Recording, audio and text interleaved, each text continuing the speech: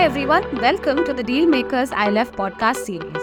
We are happy to bring these insightful conversations with our guests where we deep dive into a fascinating world at the intersection of law, finance and technology. Our guests bring a wealth of knowledge and experience on the most pressing issues facing the legal and financial sectors today. Whether you're a lawyer, a finance enthusiast, or simply curious about the ever-evolving landscape of law and finance, this podcast is meant for you.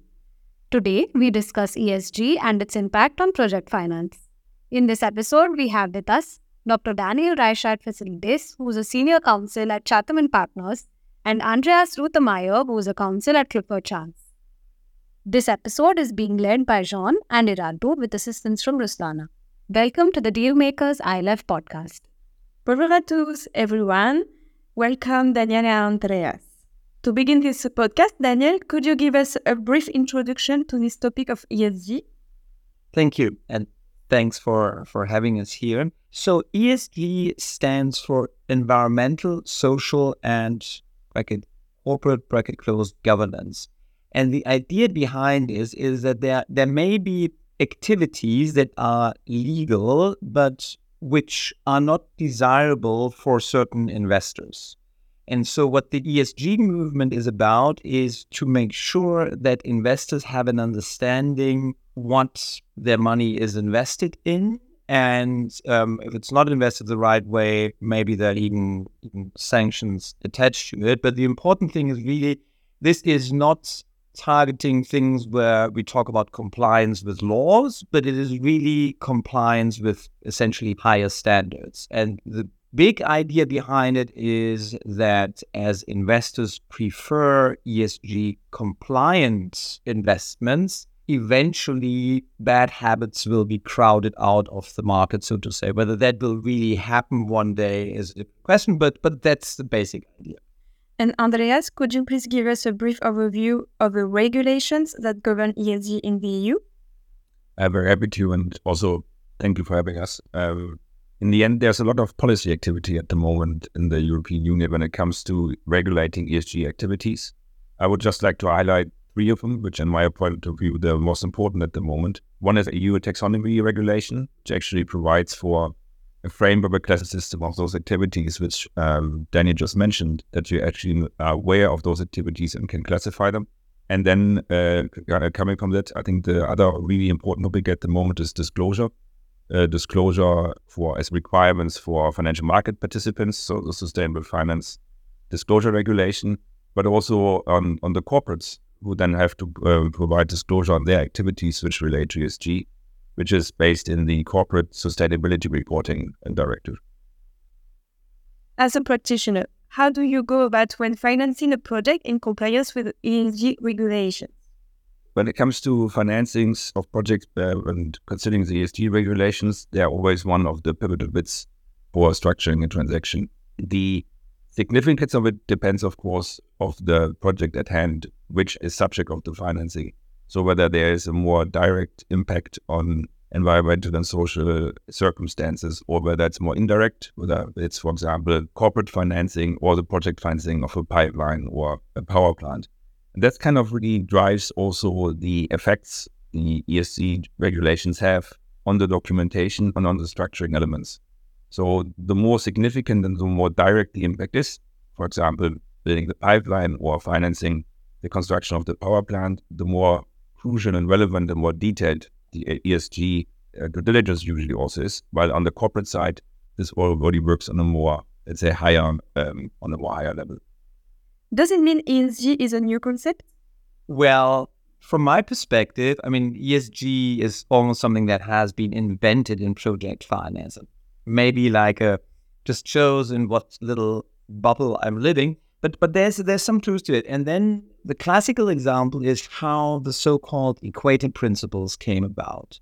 The equator principles are essentially a set of requirements for environmental, social, and governance aspects of projects, which certain banks committed to adhere to for projects in jurisdictions that didn't have very strong regulatory frameworks. So it was really like going back to what I explained before. It's not about the law. It's really about going beyond what the law requires. And how did this come about? It came about after a project in China, the Three Gorges Dam, which was financed by an international consortium in, I think, the 1990s, if I'm not mistaken. The huge dam project, which had huge impact on the local population, on the environment, and all of that. And what then, so at least that's the urban myth, what that happened is that one of the banks was a German bank that doesn't exist anymore, which was pretty present in project finance at the time, was West LB, and they are based in Düsseldorf. And what happened is that there was like a protest march in Düsseldorf in front of the West LB headquarters. And the board members were looking out of the window and they didn't understand what was going on. They said, we are doing something that's entirely legal over there. We're not doing anything bad. Where's the problem? And then they understood that just playing by the rules that were at the time set and enforced in China, they would not sufficiently protect their reputation as a German public bank vis-a-vis their constituency in Germany. And it's a state government-owned bank, so people who protest in the streets are relevant. So that shows that, like, how this came about for project finance. Maybe there has been like similar things in other areas, but it then really has at the start been something that was kind of considered niche and only for public sector banks. And bit by bit, other project finance lenders signed up to it. And I think now it's like 97 banks, even banks from emerging markets that previously would say, oh, we really don't want to sign up to funny stuff that you have to do in order to keep your constituencies in Western Europe happy. So I think that there has been a long history for that. The Equator Principles are one example, but there are also other examples. I think like Andreas just mentioned when we were preparing here, the OECD consensus on export finance, which is also like a soft law instrument for ESG requirements. So we do have quite a history in that respect in project finance. And now it will be interesting to see whether and to what extent the new regulations will have a practical impact that goes beyond what we already have as informal standards. We believe the EU has been a step ahead with ESG-related responses. Do you see this as a progressive step? Certainly. I think also coming back from what Daniel just mentioned, from a project finance community, ESG was always a relevant factor, in particular also looking at export credit agencies. They don't look only at the commercials, but the ESG impact is just a very important element which needs to be settled before funds can be released in order to actually finance projects. The current activities we can see in the European Union are, my point of view, very welcoming. It's also, there are initiatives which are shaping the market, also can have a very global effect from a policy perspective. And it basically takes this idea of ESG for a specific project into a wide, broader concept of actually looking at economic activities as such, and acknowledging also what Daniel said, that it is of relevance what consequences economic activities have on the environmental, the social element, considering the stakeholders involved. And taking this idea and acknowledging the relevance of it, I think is something which is, as I said, very welcoming. And if I might just like jump in here, I think the difference is if you look at pure project finance, it's actually not so difficult to see what's going on. Otherwise, the protesters wouldn't have made it to the West LB headquarters at the time. But I think if you move more into corporate lending or into the bond market, it becomes way more difficult to really find out where the money goes. And I think a lot about the new regulations now is to make sure that not only in these like relatively simple structures in the terms of like what's the purpose of the money, but also in broader finance activities, this kind of transparency is ensured. I think that's really where the EU is trying to be a step ahead. And it has a real effect, I think, adding to what Daniel said on companies, because in the end, it forces the participants to actually consider what is the impact of my activity. It forces people to collect data on things they have not really considered collecting data before. Well, it's pretty simple, I think. And if you have a project financing of a simple project, like let's say a power plant again, where you have a certain input and a certain output, which you can measure very easily, having a large corporation that getting that data and actually being aware of what's happening is very complex and very difficult. In your day-to-day practice, how do ESG factors impact project financing decisions for an investor, and how does a lawyer or lender evaluate the risk? I think in the when it comes to the impact of the ESG factors on financial transactions as a whole, it's addressing a demand. It's addressing a demand from investors who would like to know what actually happens with their money, or they would like to know the effects on it. It's stakeholder expectation. Your employees would like to know what's actually happening. The communities you're in, they expect business to operate in a way which is socially and environmentally responsible. And then, of course, this ties into financial performance. In the end, sustainable activities are just not something which can be seen in a kind of ring-fence scenario, but they actually have an effect on financial performance. And then looking forward, also at the obligations which will apply to financial institutions, which I then have to disclose on how they comply with ESG obligations. In the end, that is something that they need information from their own customers. So there's an entire, let's say, circle which ties together there, and which makes ESG a very relevant component where one cannot say one doesn't participate. Thank you for your answers. Now I will let Erato continue. Andreas, could you speak about your own journey when it comes to LMA agreements and how ESG has been accounted for, especially when we are having standard documentation for sustainability-linked products? Very happy to. Like from our own experience, Daniel and I, back in the day, we experienced on transaction what it actually meant to have a green financing. We both advised on one of the initial green Schuldscheindarlehen in the German market, where one can say, I think, that there was no strong expectation. What does it actually mean? What is a green financing? Of course, there was a connection to it. There was a green project. It was about renewable energy in the end, so it was pretty clear. But there was no expectations or no market standards or no ideas of market standards as we have now, starting off with the green bond principles in the bond market, which then translated into the green loan principles, or now the sustainability-linked loan principles, which you mentioned. Now, what one can see in the documentation, there are certain expectations, there are certain benchmarks, which at the beginning, when we started advising on it, were just not there. There was an idea, but now I think it becomes more formalized, which of course has certain benefits and creates expectations of market participants, what you would like to see in order to say an investment or financing is, let's say, green or ESG compliant. Well, maybe to give a bit more flavor to this even. So the interesting thing about this project that Andreas was just referring to, it was a connector cable to an offshore wind farm. So something that was evidently green, because like you could only import green electricity through this cable from a practical perspective. At the same time, the borrower of this note loan, Schuldscheindarlehen, was a big corporation, that transmission system operator, that didn't set up a specific SPV for this. So the question one could ask for is, because money is fungible, I mean, how did anyone make sure that the money that was raised through the Schuldschein would really find its way into the specific green project was meant for? And at the time, people just said, oh yeah, we'll like write one line purpose and that's fine.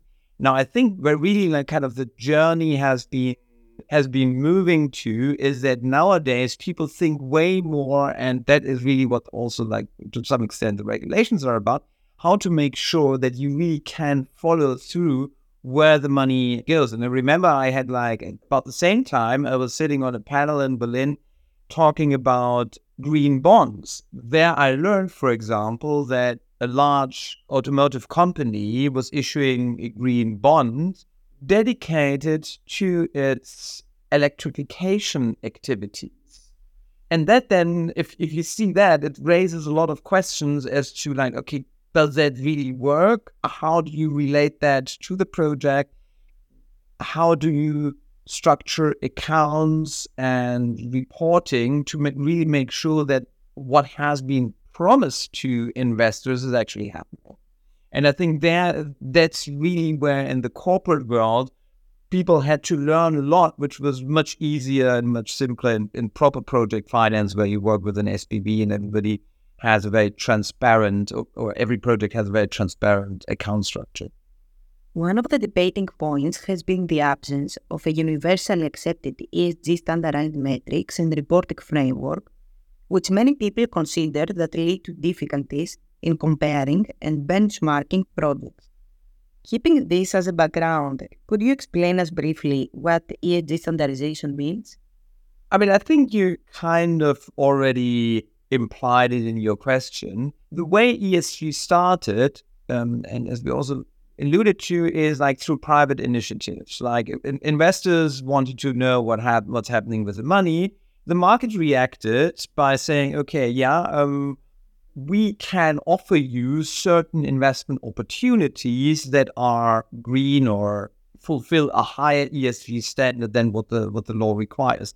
But effectively, at the start, for a long time, there was not regulated. So everybody could do essentially or market what they wanted. It's not that people were like trying to cheat directly, but, market is like you test the edges, so to say. You look at like how much investors are willing to put up with require. So there was like private rating, ESG rating initiatives and all of that.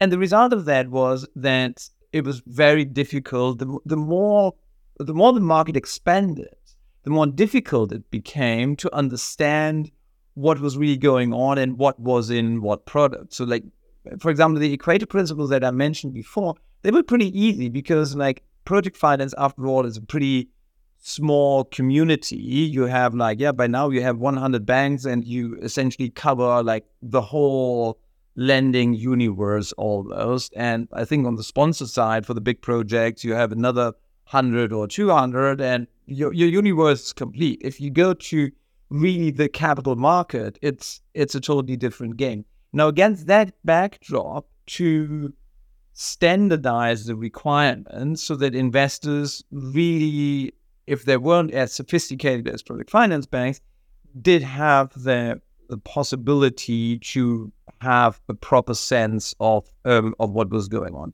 And so standardization is both kind of within jurisdictions, you want a uniform standard, but of course it can also be on a more global scale where then it gets more difficult.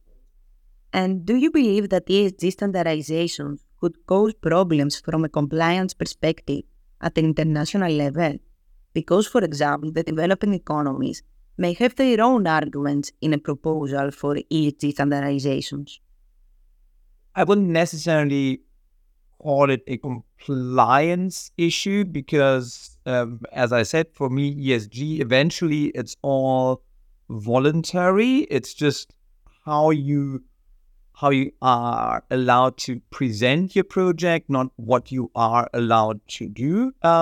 So with this being said, I would think that global standardization would be beneficial, but maybe it's not crucial. Maybe like investors and in particular institutional investors are perfectly capable to operate with different standards in the US and in Europe, just as they are able to operate with different accounting standards. So there's like it's not necessarily more complex, except for the bit that money, of course, is typically easier to pin down than a basket of ESG criteria. But I don't think that you have to have globally the same standards. I can imagine that emerging markets take a different view on whether that is really necessary. So there's like a famous quote from a gentleman who is the chief economist of the World Bank, or was now, actually, I think he still is. And so in simplistic terms, it's a little bit develop first, clean up later. So there's like we can and that can be a very fair perspective for countries that are really like still on in a situation where they focus more on doing things within what the law allows them to do, but just getting things done. ESG for them may not be the highest on the agenda, but at the same time, I would say, well, doesn't mean that there won't be money for these other projects. It will just be priced differently, and I think that is perfectly fair because, like, investors who do prefer to only invest in ESG compliant or rated projects, just have to have the right to decide what they do with their own money. So I don't think it's a real problem, but I can understand that there will be a bit of friction. Adding on that, Daniel, I think indeed, your comparison also with how we assess financial metrics, the accounting standards is also not something which happened overnight. It was a development over time. And I think I do see like certain benefits in having a harmonized standard in order to have comparability, not just in the financial sector, but of course also in the sustainability sector. And at the moment, of course, there are certain frameworks which are developed. There's a push for more harmonization, which I think, if it happens, will make life for a lot of people a lot easier. As Daniel also said, you attract a wider range of funding opportunities. I think if you can show that you are ESG compliant and certain funds, if you want to access them, you will require a way to show that your project not in itself is ESG compliant, but also in comparison to other projects in order to allocate funds in a very efficient manner. Daniel, another concern about implementation of the ESG criteria is a concept of greenwashing. Could you speak about it and how important is taxonomy in sustainable finance? I think that really strongly relates back to our previous discussion. So when people became too adventurous in labeling projects as ESG compliant, the term that was invented to describe this was really greenwashing. So you find some funny metric that would allow you to label a project as green, even though that really kind of must have felt misleading from an investor's perspective if the investor knew the whole story. So I think that's where the expression comes from. And I think what the taxonomy essentially does is it sets a regulatory standard that says, okay, like if you want to call your project as a green project, you have to adhere to the following standards. You have to follow these are those metrics. I think that is something which the broader market, so for example, the retail market for people who want to invest their money in renewable energy projects, has a strong interest in. And so I think for that purpose, it's certainly what is the focus of the debate now. Now, we have to be realistic because every taxonomy includes some things and kicks some things out where you can have different views whether they belong in or not. And us being here in Germany, as you are aware, there has been a huge debate in the context of the taxonomy where, for example, nuclear should qualify or not. But that is a policy debate to be had. And I think the important thing eventually is that there is enough transparency so you can look up the law. You have your advisor look up the law and tell you what compliance means and what it doesn't mean. And I think that's fine. And it is much better than the previous situation where everybody essentially set their own standards. I think it's a very interesting concept or a very good start, and need to start to classify economic activities in order to actually have a benchmark where you can, it's not just set in stone, but of course where you can also develop from, and which also allows you to develop your own standards as a financial institution on the one hand, and on the other hand also to conduct a robust due diligence in order to have a certain benchmark which you can apply or compare the activities in the end too. Andreas, could you also explain what are the reporting obligations of a company vis-a-vis ESG? And could you explain the concept of double materiality?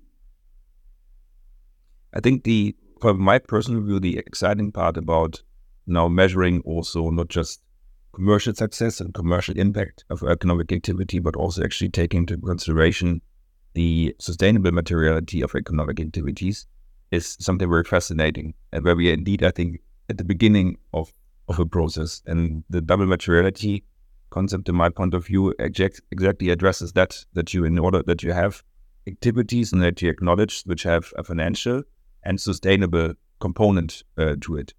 Both, in my point of view, can't be distinguished in the sense it's either financial or sustainable. It's basically the same activity which has effects in either direction, and where also disregarding the sustainability factor would also mean you disregard the financial effects from it. And do you know if there are any sanctions to the EU companies for non-compliance with ESG requirements? I think at the moment, in particular, when we look at loan products, there are no sanctions in the sense of that it's like straight EODs in case you breach your sustainability goals which you contracted to. At the moment, when I think about sanctions, I think it's about access to debt markets, for example. It's about market exclusion. It's about more reputational risk at the moment. The documentations as such provide for rather incentives. So, for example, marginal ratchets, which if you comply, for example, with the sustainable objective you have committed to. But the question is, if you really significantly do not meet those requirements, I think it's more at the moment in the, let's say, soft sanctions that you get excluded from certain funds, as Daniel mentioned at the beginning. If you stand up there and say, I'm ESG compliant, and it turns out you're not, and the next product will be way more difficult to place than the initial one. As we near the end of our podcast, and both of you are experts in this field, what advice would you give to companies looking to improve their ESG performance and enhance their sustainability efforts? That is actually less a question that relates to law, but a question as to like really how you set up your own internal processes. Because it's like it's effectively like the legal aspect is kind of like the tip of the iceberg here. But the important thing is that within an organization, you have people consider these aspects, you factor them in to your internal decision-making processes, to your operations. And I think that is way more important than, say, looking at specific legal aspects. And I think, and there's one recommendation I would give, which is kind of not something that people intuitively like to hear, and that is, before you see any financial rewards from this, you do have to acknowledge that you will start with cost, because you will do things that go beyond what the law requires you to do. That will be part of your strategy. You will have a long-term goal. That long-term goal will hopefully also play out financially. But to begin with, it's a matter of saying, yes, that is something that we want. And we acknowledge that the financial rewards from that will come at a later point in time, and that along the way, there will be certain costs. And I think it's important to be honest with oneself on that journey, rather than pretending that this is just a way to improve your quarterly financials as of next year. Adding to that, so it's making it very transparent that your economic activities do not just have a financial outcome, but have a wider effect on the community you're also in. Consider the ESG facts you have in your all-day business operations, tie in processes, look at it from a sustainability point of view. How do your processes evolve? Engage with your stakeholders, see what's important for them, the communities you're in, the investors you have, the employees you have, engage with them as well. And then out of that, you need to produce a clear ESG strategy. The clearer it is, the better it is, because the more you can benchmark it. And then I think the legal aspect which can come to it. It's about strengthening governance and board oversight, where you basically put those elements also into your corporate governance and make it measurable. Thank you, Andreas and Daniel. And as a last question for this episode, we would like to know if there are any other steps that can be taken to further enhance ESG integration, first at the EU level and after the global one. Well, I think we first have to see how the new regulations play out. I do think that there will, as always, be kind of growing pains for the economy to get accustomed to what is now really the requirements, because these are requirements. I mean, people have to have to invest in complying, and so I think one should also give businesses and the market, that ominous animal, some time to adjust and to digest before going to the next step. I mean, we have the regulations that have now come into effect in a binding fashion as of 1st of January this year. So let's see how this plays out, what works, what doesn't work so well, whether the intended effects are reached, and then fine-tune from there. I can remember we had meetings back in the day also, and around the time we advised on that structuring for the Greenwashing, where the question was actually raised, sustainable lending, is it just a fashion, or what can we do about it? And in the end, I think our view already there was very clear that this is not just a trend which comes and vanishes, but it's that ESG integration is something we can expect to grow. We are at the beginning of a journey, in my point of view, a very exciting journey. And I think market participants, companies, financial institutions, they need to embrace and prioritize the ESG considerations and consider them if they want to have long-term success. I think ESG integration is going to become an essential aspect of corporate strategy, same as financial planning is nowadays. And I think it's a very exciting development to see where it's going to lead us in the end. Thank you, Daniel and Andreas, for this informative session, and thank you, Renato. Thank you, Jan, and wonderful to be on this podcast. Thank you, Andreas, Daniel, Renato, Sean, and Ruslana for this informative session. The next episodes of the podcast will focus on fintech, banking and innovation, IPOs, and more. Please ensure that you do not miss any of these and subscribe to the Dealmakers ILF Podcast Series.